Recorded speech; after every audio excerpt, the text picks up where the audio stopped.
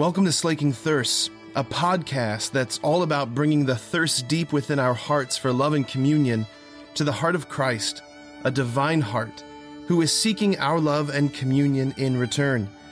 The hope is that the two thirsts would meet and both thirsts would be slaked.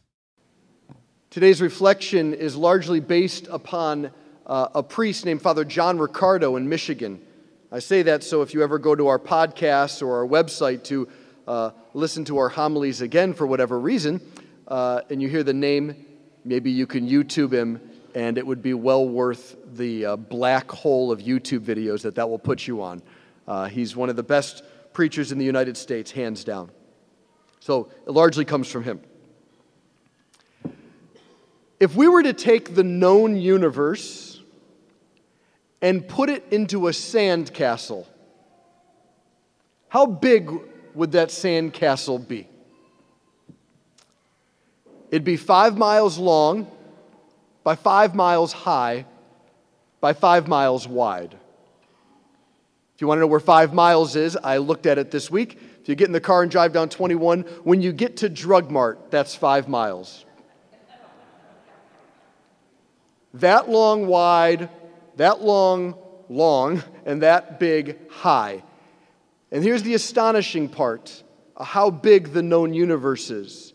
In that scenario, every grain of sand would be a star. That's how vast and large the known universe is. And here's the thing, that's God's Lego set.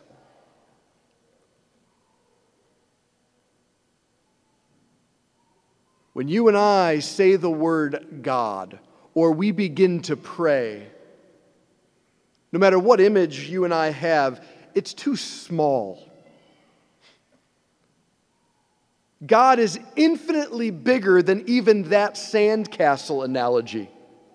He is so vast. We don't even have words. It's actually, the word is ineffable. We can't find language that even begins to help our minds to picture the immensity of God. I remember when I hiked the Grand Canyon. If any of you have ever been there, you know what I mean. If you haven't been there, no picture does it justice. I remember looking out and being like, this is unbelievable. It doesn't end. And that looks even smaller than a gnat compared to God. This being, this reality known as God, is so big, so immense, so vast, so large, so infinitely beyond what we can even grasp. And what's even more amazing than how big God is that He's inclined, He's moved, He has affectionate desires for one little bug in all of the universe. You. His heart is set on you with all the power, all the brilliance, all the strength, and all the tender affection of a really good dad.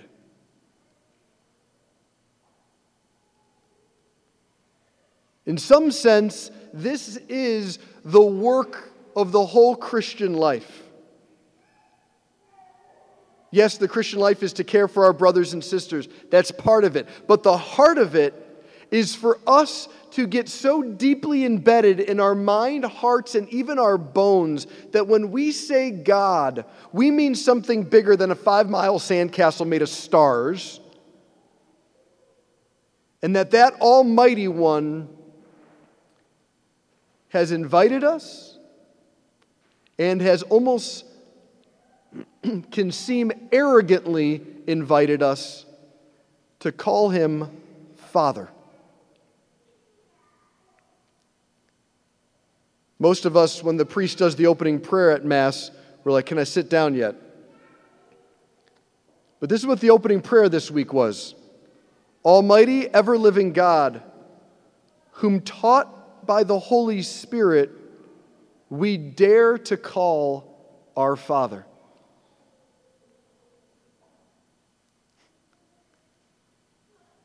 We do that in the middle of every Mass, right? The priest says, at the Savior's command, informed by divine teaching, we dare to say, and then we say the Our Father. Isn't that weird? Dare?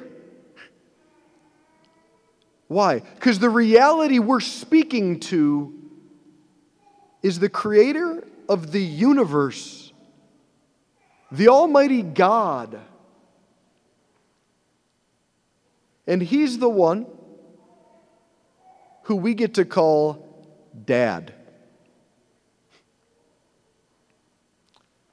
That's pretty remarkable. It continues in the opening prayer. We ask Him to bring to perfection in our hearts the spirit of adoption as sons and daughters. In essence, what we're saying is, help us to allow you to father us. Give us the grace to give you access to our boo-boos, even though as adults our boo-boos can feel like the worst pains in the world. We think things like pride, envy, anger, lust, adultery, greed, murder, theft, these are big deals. And in one sense they are. To an infinite God, to bugs on that third little rock next to one star in that gigantic universe, He's like, it's a boo-boo. Can I care for you? Would you let me heal you? Would you let me draw close? Because there's nothing in this teeny little planet that is too big or too difficult for God. And He's revealed that His heart is all in for you.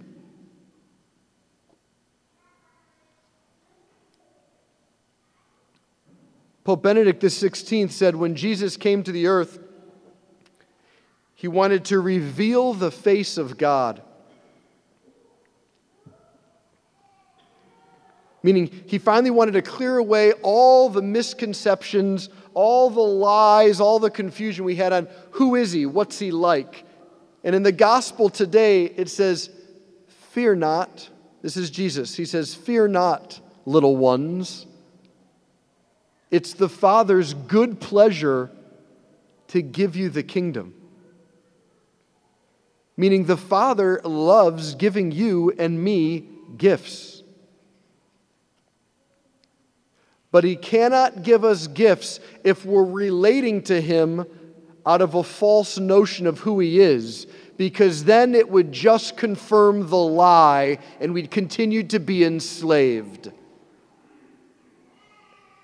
And so He waits for us to do the work of allowing these false notions. He's not real. He's angry. He's vengeful. We have to earn it and prove it. What if I made mistakes? Will He still love me? Won't He run away from me if I've been bad? He lets all those insecurities bleed out so that what's left is you and I, like a little child, saying, Dad, would you love me? It's nighttime in my life, and I'm afraid there's a boogeyman. Would you help me? And only a dad who's very broken would say, toughen up. A good dad runs into your room and says, let's fight him together. And so this week, maybe you and I can take some time and figure out what's in me and what's in you when we say the word God. For some generations, it was only the infinite, and He seemed aloof. And so for those generations, we needed to remind them He's a loving Father. For some, He was always taught to us as loving and sweet and good, but we didn't always hear He was almighty and bigger than a 5-mile-long star castle.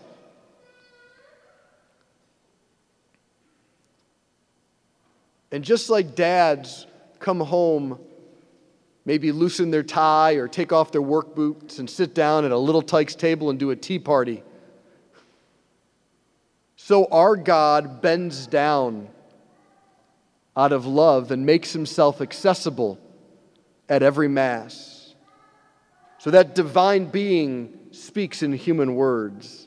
That divine being transforms bread and wine into his own body, blood, soul, and divinity, so that we little creatures can be built up in that spirit of, you're my dad and you love me, which means my life must really be important. The creator of the stars didn't die for the rings of Saturn, the pyramids of Egypt, or the Grand Canyon. He came into this world for you, because he wants you and me to share with him forever.